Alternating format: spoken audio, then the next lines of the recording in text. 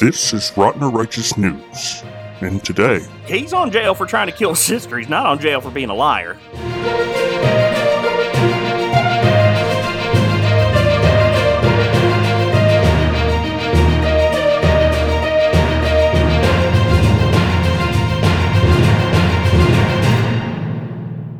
Welcome back to Rotten or Righteous News Network, the only podcast that tells you the news that nobody needs to know.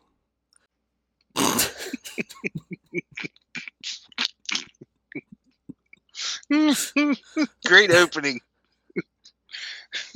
Yeah, you just, I probably should pretend like I'm an anchor again for 5 more seconds. You should. You should present it like Walter Cronkite would have. Today, on the news, this is my Dan Rather. Yeah. We have Zach Geiler and Scott Judge. It looks like another day for news.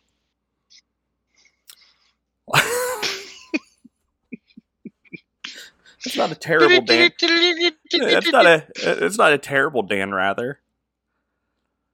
I feel like we need to start today's episode with hard-hitting, super important news. Like news that needs to be spoken about.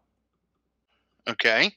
Our first story today comes from a publication that is known for their journalistic integrity, and that is Marie Claire, United Kingdom. And our first headline today comes from January 24th, 2022, by Maisie Bovingdon. Maisie Bovingdon, for when you really want people to know you're British, just by reading your name. Maisie Bovingdon. Bovine Inkton son. Right. Maybe. Anyways, the first headline is, "This is Kate Middleton's favorite salad and a must on your summer menu." Oh boy.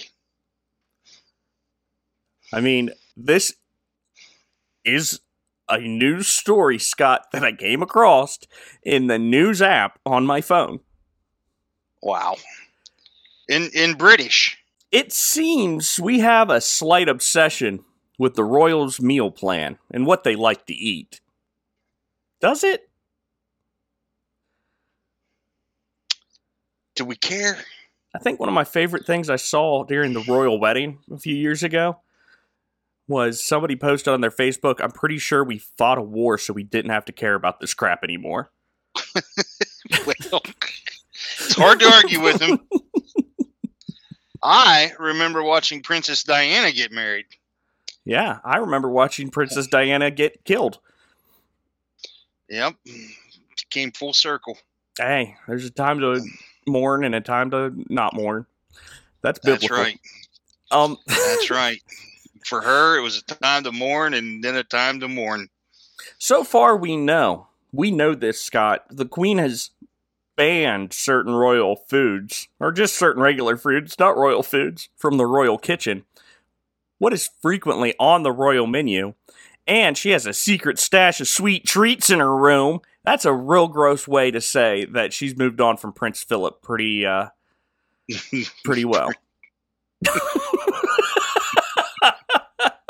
Secret stash of sweet treats in her room in case she gets peckish in the night and needs a midnight snack. But what is this story's so stupid. But what does Kate Middleton enjoy tucking into? Exercise and nutrition experts at Barbend have claimed the Duchess of Cambridge loves nothing more than a refreshing watermelon salad, which is perfect for the warm summer months. Watermelon salad. I don't know. Do they give you a recipe? No, I don't know. I literally got as far as the headline. I was like, yep, that'll work. That'll work.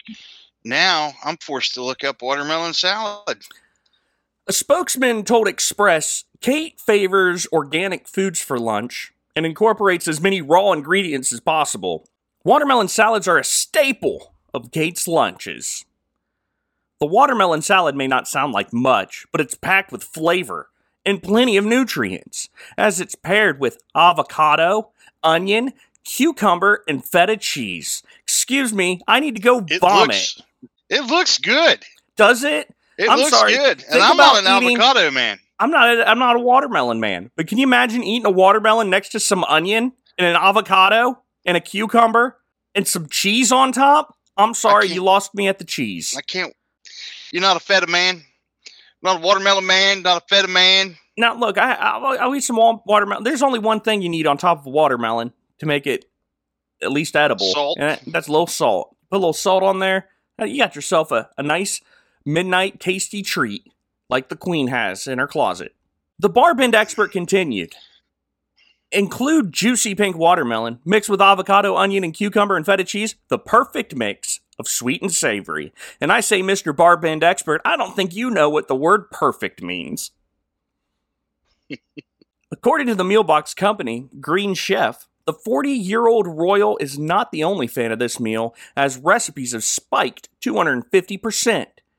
It has not been confirmed exactly what dressing Kate serves with this meal, but some predict that it's a light dressing with apple cider vinegar or balsamic vinegar, and even a sprinkling of leafy mint, although this area is left open for you to get creative. Oh boy.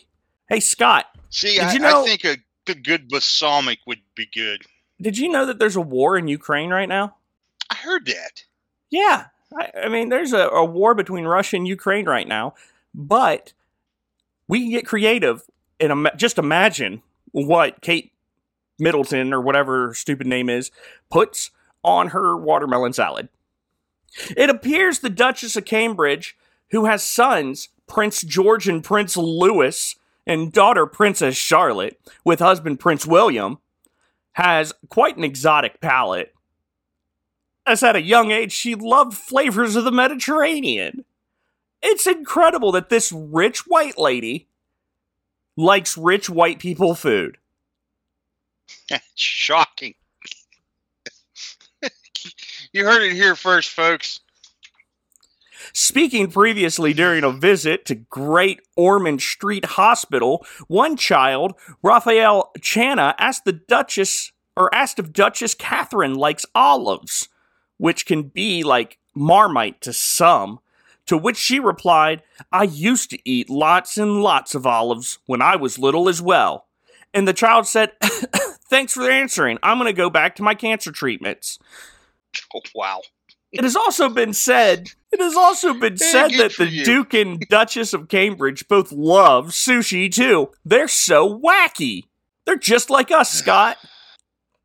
Except they have made-up titles and don't really have to do much. On a visit to restaurant Japan House in London, Prince William told Chef Akira, my wife and I love sushi. We might have to come down here for lunch when no one else is in. How do you say that again? Nope, that's it. But that's the end of that story. That's too bad. Oh, now hold up. I have a watermelon salad recipe ingredients.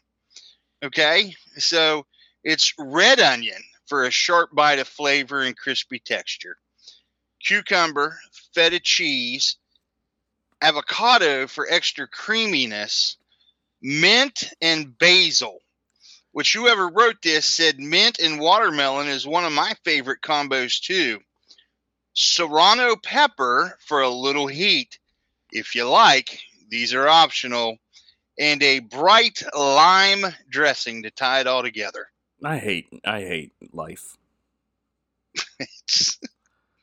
This world is just going away. Cucumber. Where do we go with this? Now listen, I don't want to do two really hard-hitting, important pieces in a row. Okay. Well, then, if the next one's important and hard-hitting, you got nothing to worry about. So I think we're going to go to an article from PC Mag that came out again on July 24th, 2022. And the headline reads, A chess robot broke a kid's finger. Really? By Nathaniel Mott. And the child is being blamed for violating safety policies. I can't wait to hear this. Breaking news, guys. Chess isn't typically a contact sport. You know what? If it were, I'd watch it. At the Moscow Open earlier this month, however, a robot broke a 7-year-old player's finger because he moved too suddenly for the robot's liking.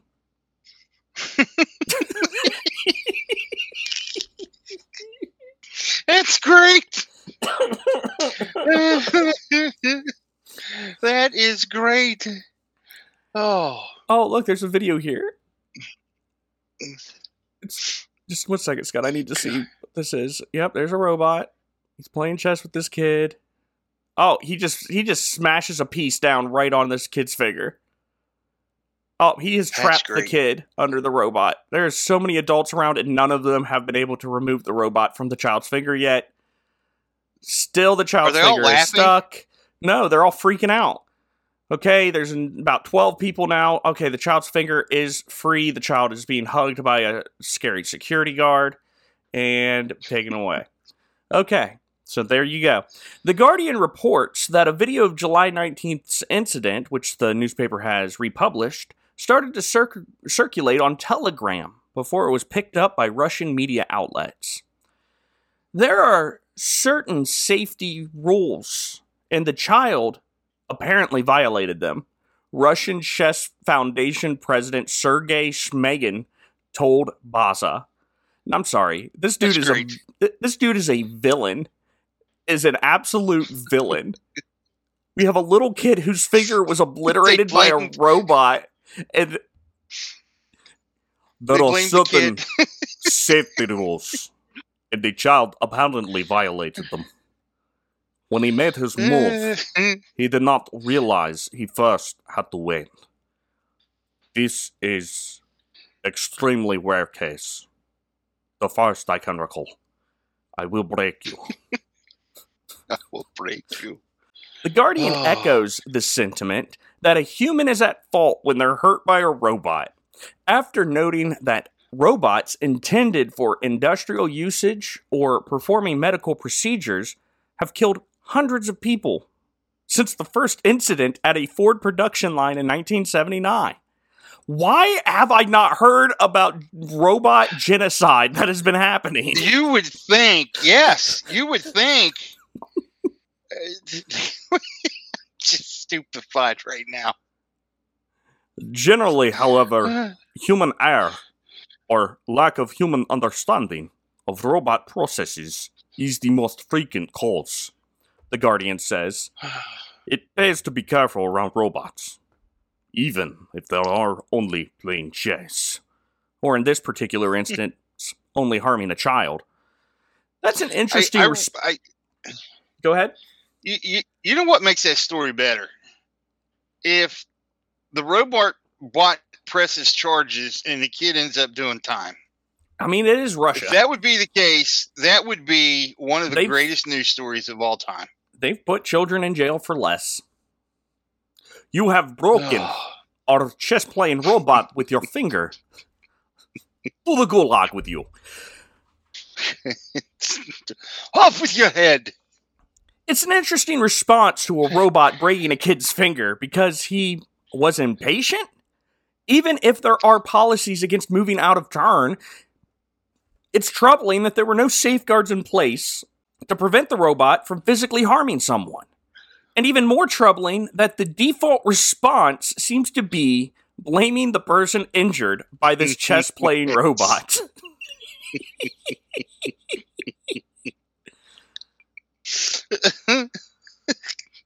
And this was in Russia, right? Yeah. Wow. See, they don't care about any Ukrainians. I don't think the child was Ukrainian.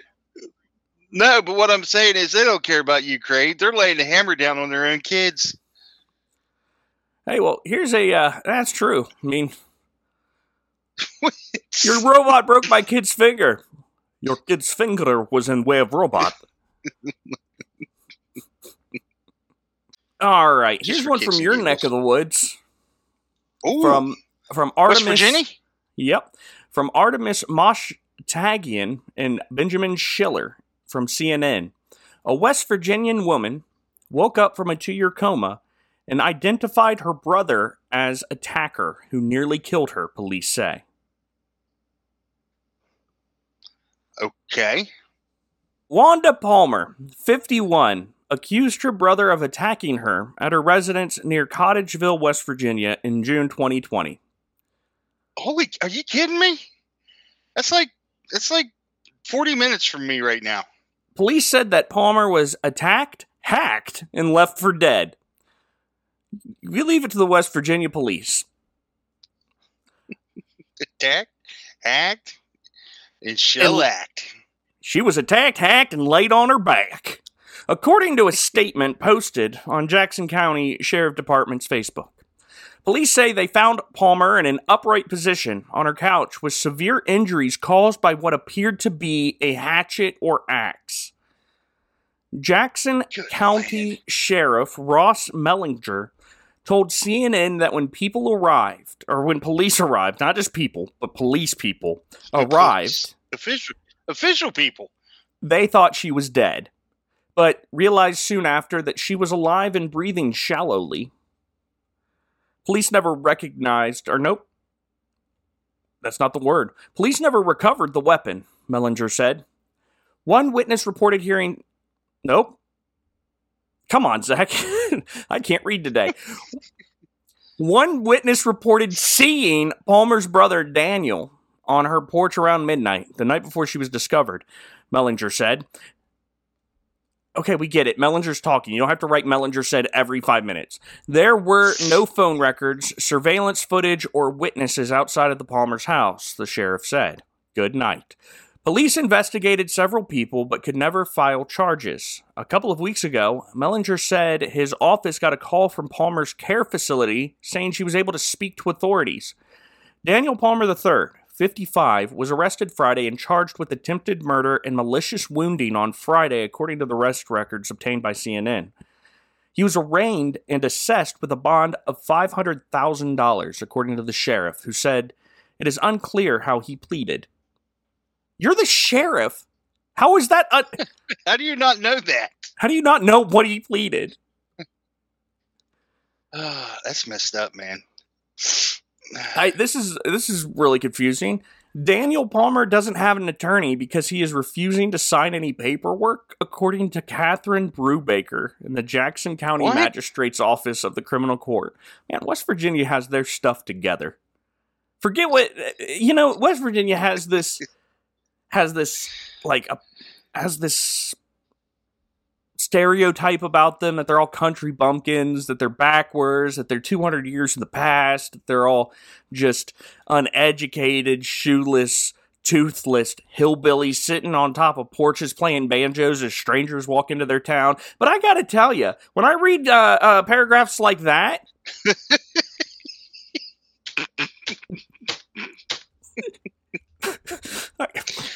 look at me as your living proof, Zach. First of all, you got a sheriff who doesn't know how his most prolific inmate pled to the crime they charged him with. And then they're just like, we don't know what to do with him because he won't sign these papers. We can't put nobody in jail until we get their signature. He found a loophole in the system. He's out free.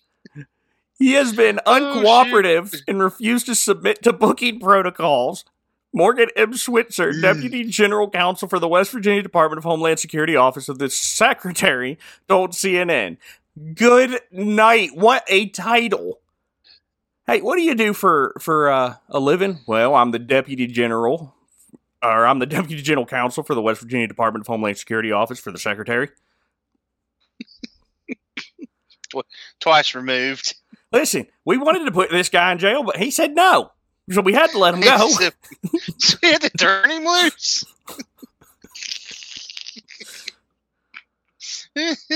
Wanda if he'd Palmer, agreed to it, he'd been up on murder charges.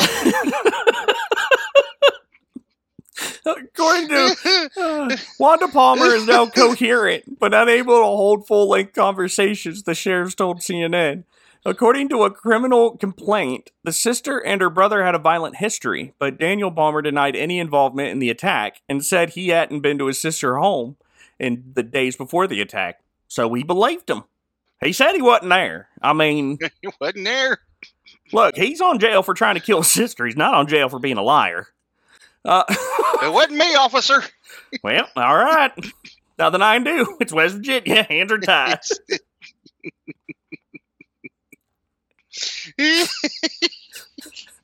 Oh, that's so stupid. Investigators got a call in June that Wanda Palmer was able to say some singular words, according to the court document. In July, a deputy interviewed Palmer in her room and said she indicated she recalled being hurt in a trailer.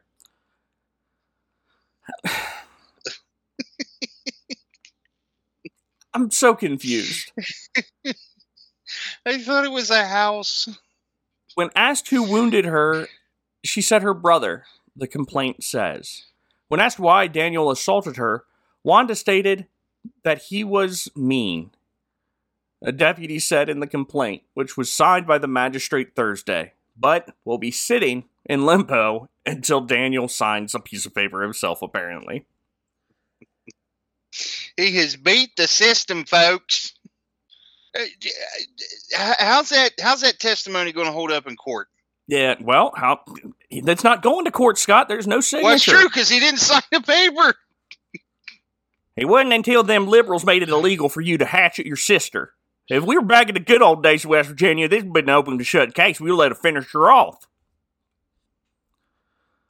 Oh, goodness. West Virginia. It's almost... Wanda Palmer was only able to provide yes or no answers, but gave enough testimony for authorities to arrest and charge her brother. Okay. Did you see the picture of him? No, I don't. I'm so over him. I just don't. I just want to know why.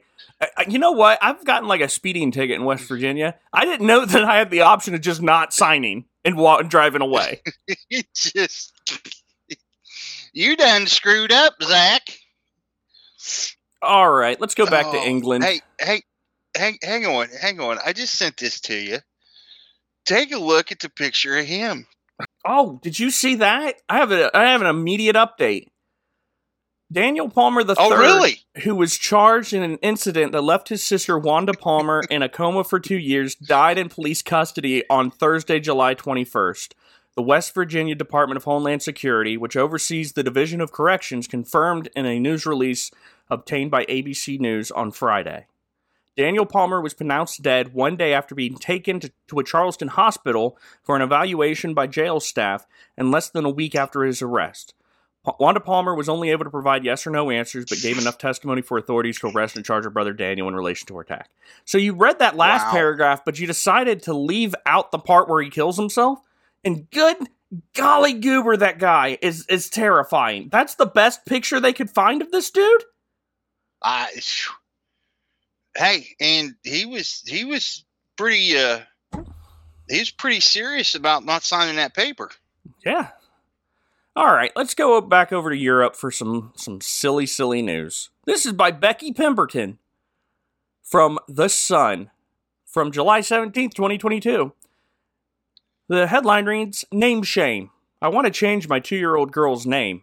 It's so embarrassing. My partner doesn't agree, but any court judge would. Bestowing a name upon your child for the rest of their life is one of the biggest decisions a parent can ever make. I know that's true. I just wish I didn't name my son after the first thing I saw. My son is going to hate me when he grows up. Little Catheter is just going to be..." It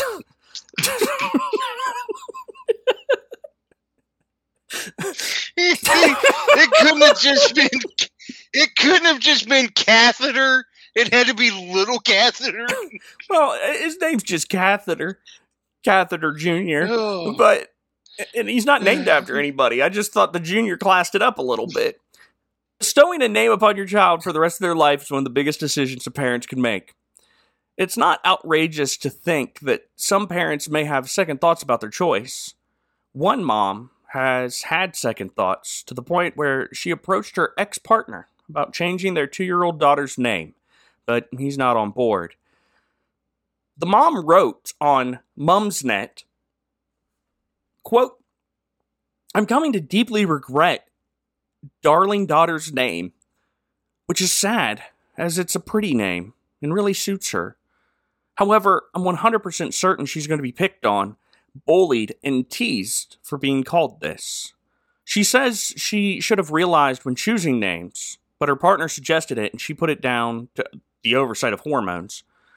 Quote, there are longer names, which could still be shortened to her name now, but would at least give darling daughter the option not to be called what she is, she continued. You're killing me.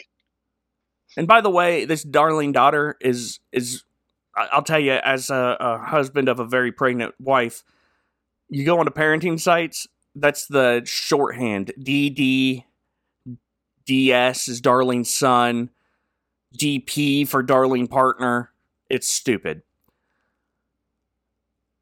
I've mentioned briefly to ex-darling partner my thoughts, and he is firmly on the thought her name isn't to be changed. Honestly, I think if I went to court, and I would consider this, a judge would allow a change for darling daughter's sake. She asked what others would do, but the most common question on people's minds was, what's the name? Duh, lady. You can't do a post like, hey, I want to change my daughter's name, but not give the daughter's name. What are you, a monster? Okay, here's the name, Scott. You ready? I just saw it. Scott, why are you reading ahead? I cheated. That's the point of this cheated. show, is for me to read stories to you and you react. The woman later added that the name is Alexa and has already caused confusion with family. Let me say that again, just in case somebody is sitting on their sofa with this loud listening to us and they happen to have an Amazon connected device. Let me save you. Let me save you. Alexa, play a better podcast. It's funny.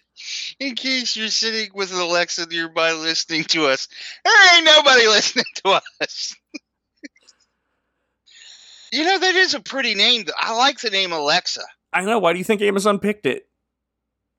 It's a lovely name, and it really does suit her. But recently, I've had comments from kids and adults about it.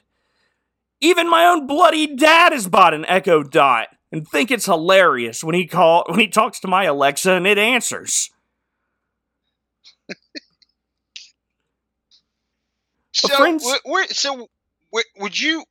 Where do you stand on this? Would you nix the name? I wouldn't name my daughter Alexa. Just would like I name wouldn't her name Alexis? No, it's too close. That's another reason I wouldn't name my daughter Siri. And I wouldn't name my daughter Google. Just every single, AI helper in the world, I'm just not going to name my kid after it. Yeah. Except I wish I would have thought of that before my second child was born, and I named him Jeeves. Jeeves. Now every time I ask him a question, and he's so smart and he knows everything. And Kelsey's like, "Hey, how do you change the oil in the car?" I'm like, "I don't know. Ask Jeeves." You should call your son Jeeves. I'm not going to do that. That'd be great. A friend's primary-aged kid asked if that meant he could tell her to sing songs for him like his Alexa does. I just feel like I've set her up for a lifetime of being told to turn the light off or play 80s music or tell a bad joke. She's considering alternative names like Alexia, Alexis, or Alexandra, just to make it a bit different. People on Mumsnet weighed in with their thoughts, and most people agreed the woman shouldn't change her daughter's name, but some offered alternative solutions.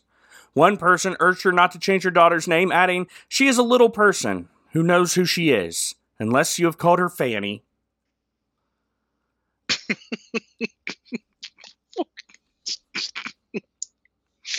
I'm in agreement. Leave the name. Alexa is she's gonna a get lovely bullied. name, added another. One said, "I know an 11-year-old Alexa. Just call her Lexi." Huh.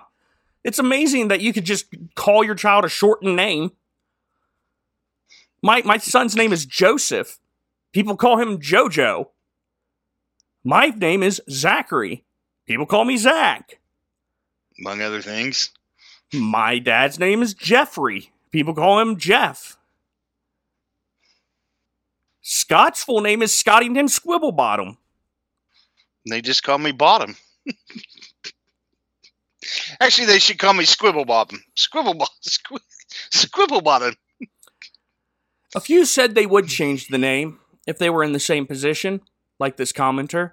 Yeah, I would change it personally. Alexis, Alexandra is close enough that she's unlikely to get confused, and she won't remember if you do it ASAP. But one offered a much easier option.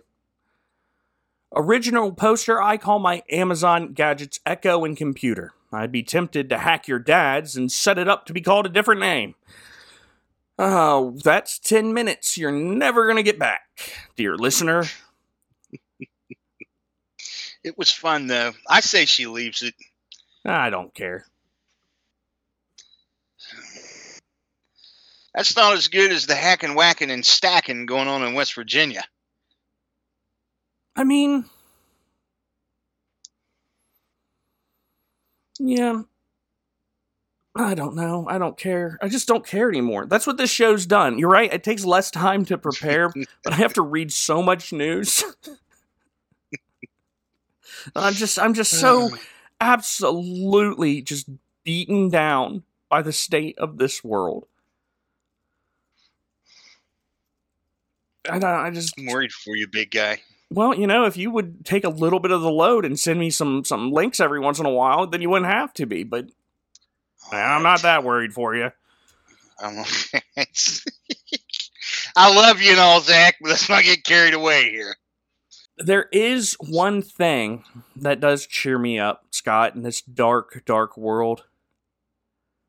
And that's the Mormons. Hey, I met a Mormon just the last weekend. Oh, did he come knocking on your door? No, he come and knock on my door. We've got false doctrine for you. You can learn about Joseph Smith and his golden plates and 300 wives he had too.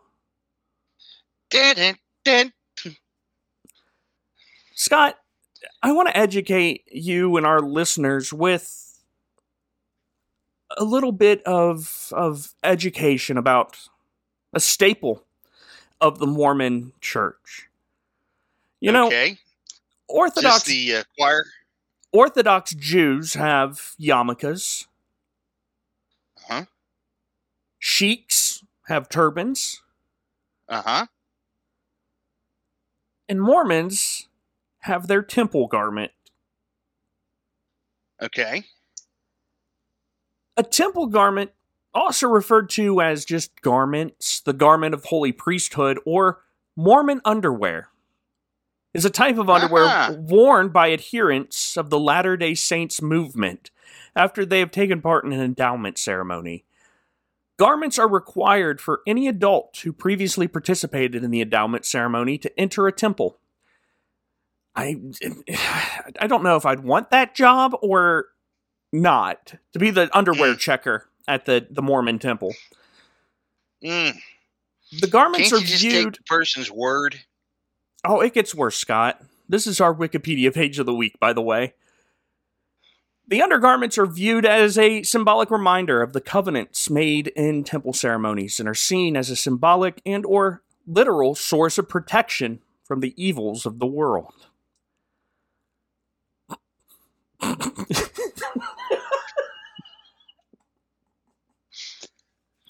I'm trying to hold it together. Okay. I can do this. You're a professional, Zach. The garment is given as a part of the washing and anointing portion of the endowment. Today, the temple garment is worn primarily by members of the Church of Jesus Christ of Latter-day Saints, and by members of some Mormon fundamentalist churches. Adherents consider them to be sacred and not suitable for public display. Anti-Mormon activists have occasionally publicly displayed or defaced temple garments to express their opposition to the LDS Church. Temple garments are sometimes derided as magic underwear by non-Mormons, but Mormons view this terminology to be most misleading and offensive.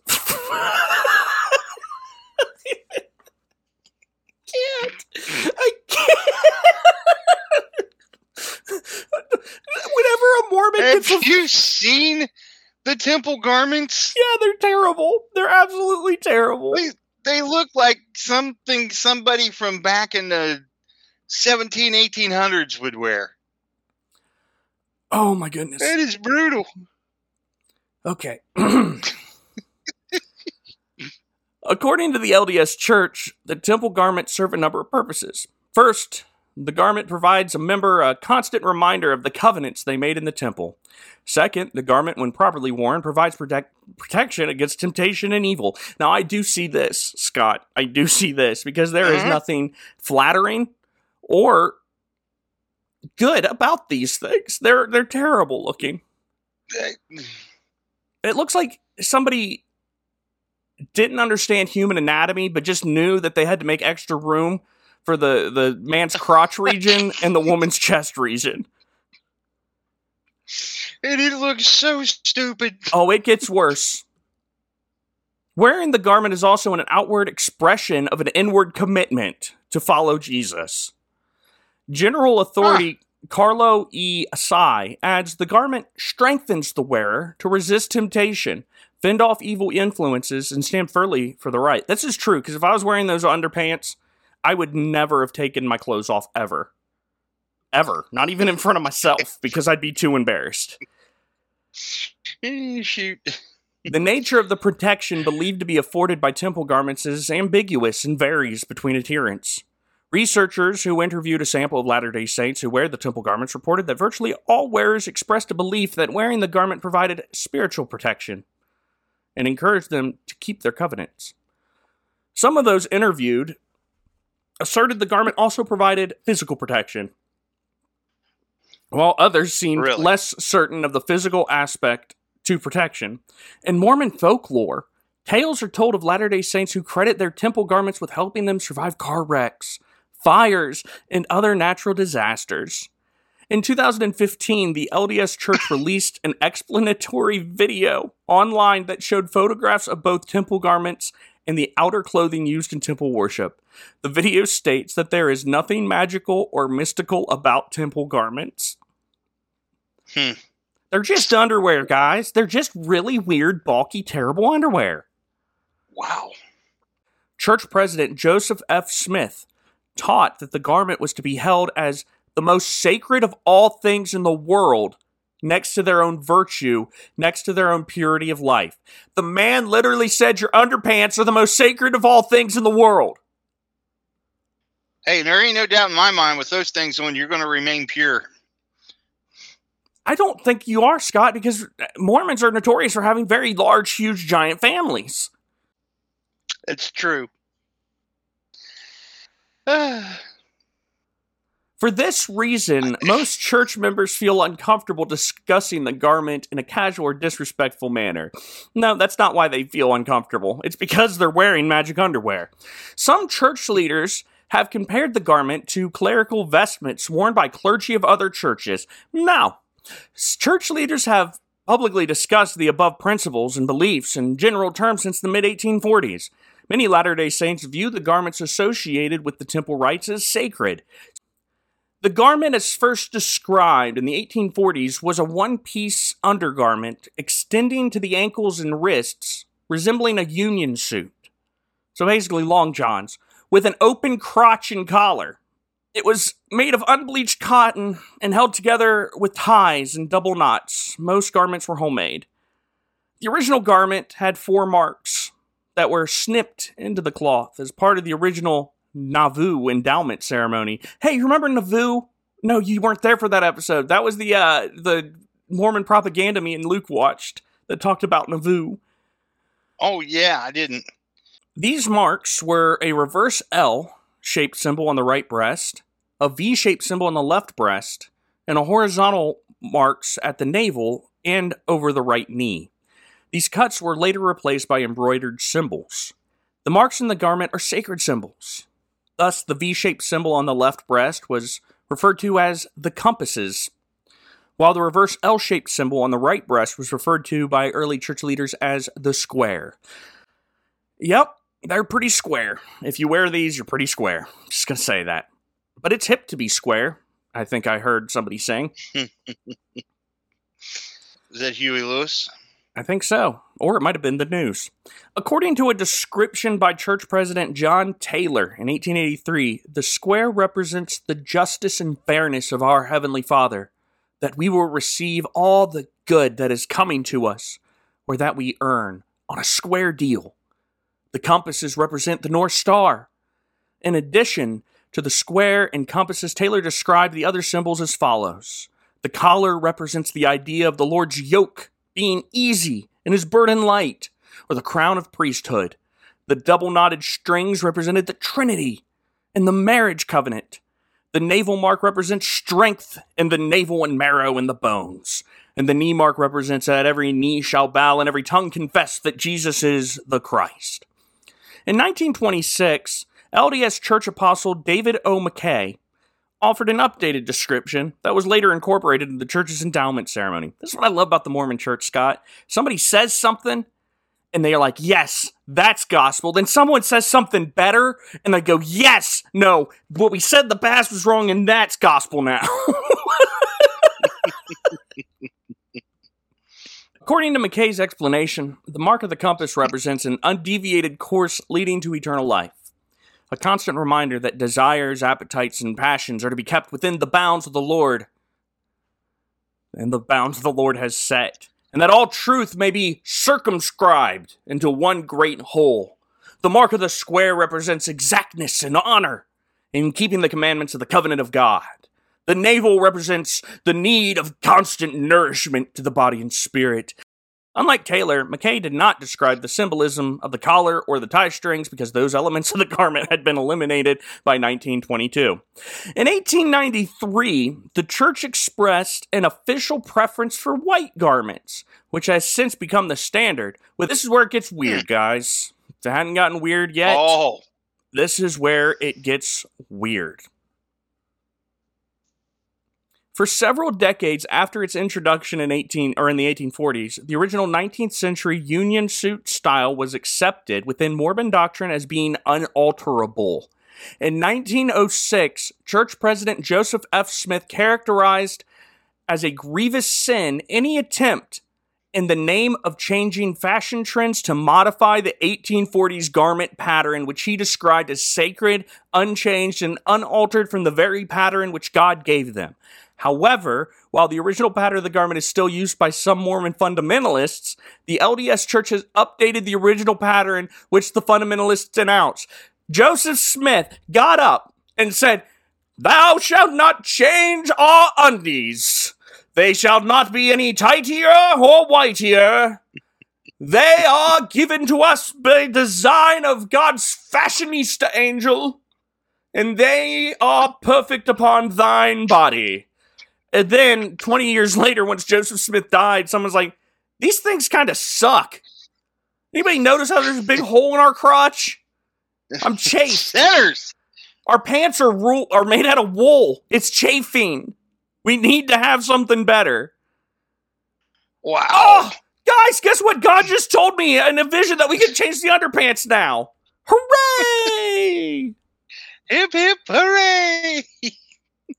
In 1923, a letter from church president Heber J. Grant to stake and temple presidents stated that after careful prayer and consideration, the first presidency and quorum of the 12 apostles of the LDS Church had unanimously decided that specific modifications would be permitted to the garments. Sleeves could end at the elbow, legs could be shortened to just below the knee, and buttons could be used instead of strings. The collar was eliminated and the open crotch closed. And the church says, Amen. Amen. Oh, man. Other changes were made after 1923, which shortened the sleeves and legs further and eliminated the buttons altogether. As late as 1977, church members were instructed that they can make their own garments with the approval of their local leaders.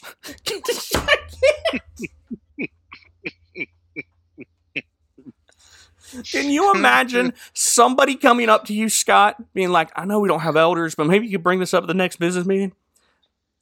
I really want to make my own underpants. Could you check with the men and make that sure that's okay? I'll be like, I think that's a great idea. You have at it. No further instruction is needed. Have you ever heard of the Great Magic Underpants Melee? That's not what it's called, but it should be. Mm-mm.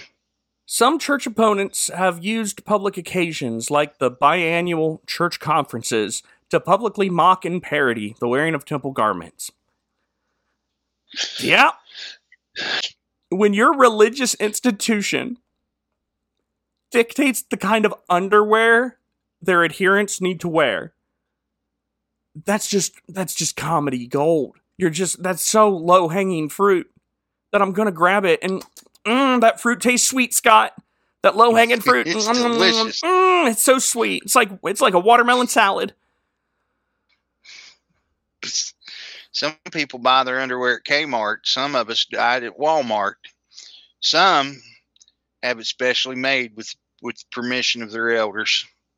During the October 2003 LDS Church General Conference, some anti-Mormon demonstrators outside the LDS Conference Center reportedly spat and stomped on the garments in view of those attending the conference. One protester blew his nose into a garment he wore around his neck. A scuffle broke out between the protesters and two members of the church who attempted to take the garments from him. To avoid a repeated conflict, the municipality of Salt Lake City planned new protest buffer zones for the April 2004 conference in Salt Lake City. There were Mormons that tried to steal someone else's underpants. And run them up the flagpole. Listen, this here is a free country. If you want to blow your nose into someone's underpants, preferably underpants that's not being worn, go ahead. You know, I'm not gonna stop you. Oh my god, it's so stupid. It's so stupid. I try. I'm trying, Scott, to approach it with love and hope that they come to their senses, but Joseph Smith is such a freak, dude. He's such a freaky little dude. Tell me this is you're not better for have listened to this story today. No, I wish it was. Oh, here's one last news story to get at least to cheer us up a little bit after that. Okay. But, the news story is this: Twitter disgusted by New York Times piece suggesting that there's a time and place for cannibalism. Yeah. What? And why is that going to cheer us up? It's not, but it's still pretty funny. This was written by Gabriel Hayes of Fox News and published on July 23rd, 2022. Twitter users expressed discomfort and confusion on Twitter Saturday after the New York Times published an article claiming that there's a time and a place for cannibalism. Users blasted the piece for seemingly normalizing the grisly practice of eating human flesh. The New York Times published the outlandish piece titled "A Taste for Cannibalism?" in its style section on Saturday, written by Alex Beggs. The article provided insight into cannibalism's growing relevance in pop culture. Beggs began her piece with a reference to novelist Chelsea G. Summers' story idea of a character eating her deceased boyfriend's liver served Tuscan style on toast. She then observed, "Turns out cannibalism has a time and a place." In the pages of some recent stomach-churning books and on television and films, Miss Summers and others suggest that time is now. The piece provided a showcase for a set of interesting quotes from the creators of Yellow Jackets, a Showtime series featuring graphic scenes of cannibalism. Co-creator Ashley Lyle explained her inspiration for the show, saying, "I think we're often drawn to things that repulse us the most." Her creative partner, Bart Nickerson, added, "But I keep coming back to this idea of what portion of our revulsion to the things is fear of the ecstasy of them." Beggs' piece also sought to find out what may be fueling the desire for cannibalism stories today. According to Lyle, it's the current strange moment. She mentioned the pandemic, climate change, school shooting, and years of political cacophony as possible factors. Nothing makes me want to eat a man more than the pandemic and climate change, Scott. During the pandemic, I looked at my wife and I was like, I kind of want to take a bite right out your arm. Lyle explained, I feel like the unthinkable has become the thinkable, and cannibalism is very much squarely in the category of unthinkable. In response to the head-turning article, conservative commentator Ian Miles Chong tweeted, "Stop normalizing cannibalism." It's not normal. Who said that? Miles Finch? Yep, Miles Finch. No, Ian Miles Chong. Rioche, whatever that is, editor-in-chief John Gabriel tweeted about the pagan undertones he perceived in the Times piece, commenting, "Post-Christian culture seems a lot like pre-Christian culture." What? The New York Times has become a monumental joke, tweeted conservative author Ned Ryan. Liberal writer Adam Best quipped, "You know society has gotten bad when the New York Times is like, we now recommend that you start eating each other." Scientist David Schiffman lamented that this wasn't the type of progress he envisioned for humanity, tweeting, "I was promised flying cars." Conservative commentator David Riaboy tweeted sarcastically, "Oh good, we're here now."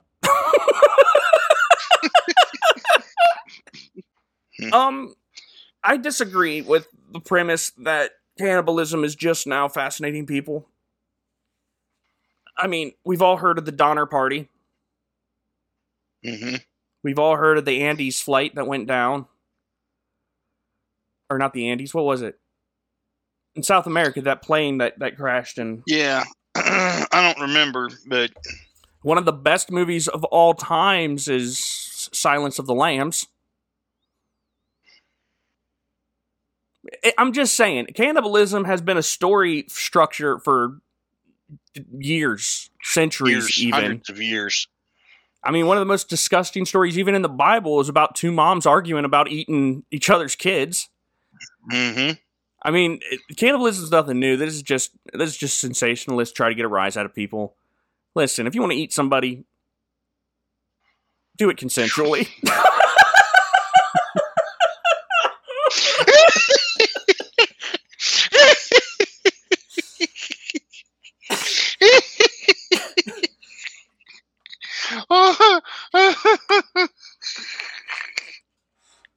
Oh my. I've got other news stories about Bin Laden and people being rude and Ben Affleck just taking a nap on a boat. But I think for now, we'll save those for next week, Nate. Okay. I don't think we're going to get any I think we've got enough good content. Do it consensually. I'm an idiot, I know. That is so funny.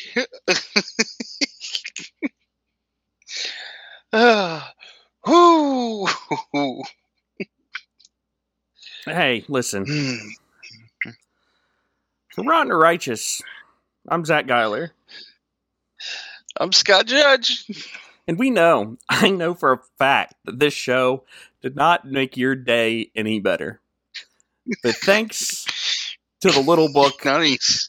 Bad Days in History, a gleefully grim chronicle of misfortune and mayhem and misery for every day of the year by Michael Farquhar, it could have been worse. Good old Michael. For example, on July 28th, 1835, even assassins sometimes have bad days. Take poor Gallo Gianli, a wonderfully gifted lute player, with an inveterate hatred of Qin Shi Huang, the first Chinese emperor who ruled in the 3rd century BC, and hoped to live forever. After a failed assassination attempt on the emperor by his associates, Jiao Jianli spent years in hiding, struggling as an indentured workman and honing his skills on the lute. Word of his talent eventually reached the emperor, who invited Jianli to play for him. But when he appeared at court, he was instantly recognized as one of the men who had earlier plotted against the emperor's life. Nevertheless, King Shi Huang was enchanted by the sounds Jianli produced, and could not bring himself to dispatch the source of such beauty. So he blinded the musician to render him harmless. Then, over time... It's horrible.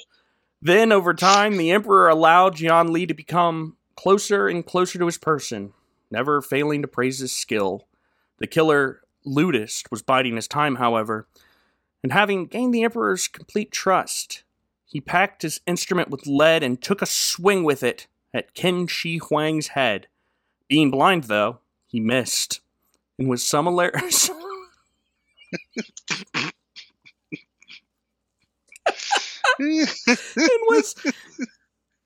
was summarily executed on the spot. Another unfortunate assassin was Giuseppe Marco Fieschi, a Corsican crook and forger who thought he had created the perfect weapon to kill King Louis Philippe of France. To ensure maximum effect, Fieschi's bound 20 guns together, and as the sovereign and his 3 sons passed along Paris's Boulevard du Temple on July 28th, 1835, he fired the deadly device from an upper-story window.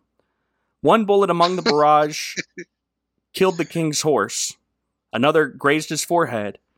But Louis Philippe and his sons emerged relatively unscathed. Others were not so fortunate. 18 people were killed, with many others injured, including, most grievously, Fieschi himself. Apparently, one of his combined guns had backfired. No worries, though. French physicians was able to restore the failed assassin to health just in time to have his head sliced off by the guillotine. I don't know why I'm laughing at that. It's not good. Anyway. Good night, everybody.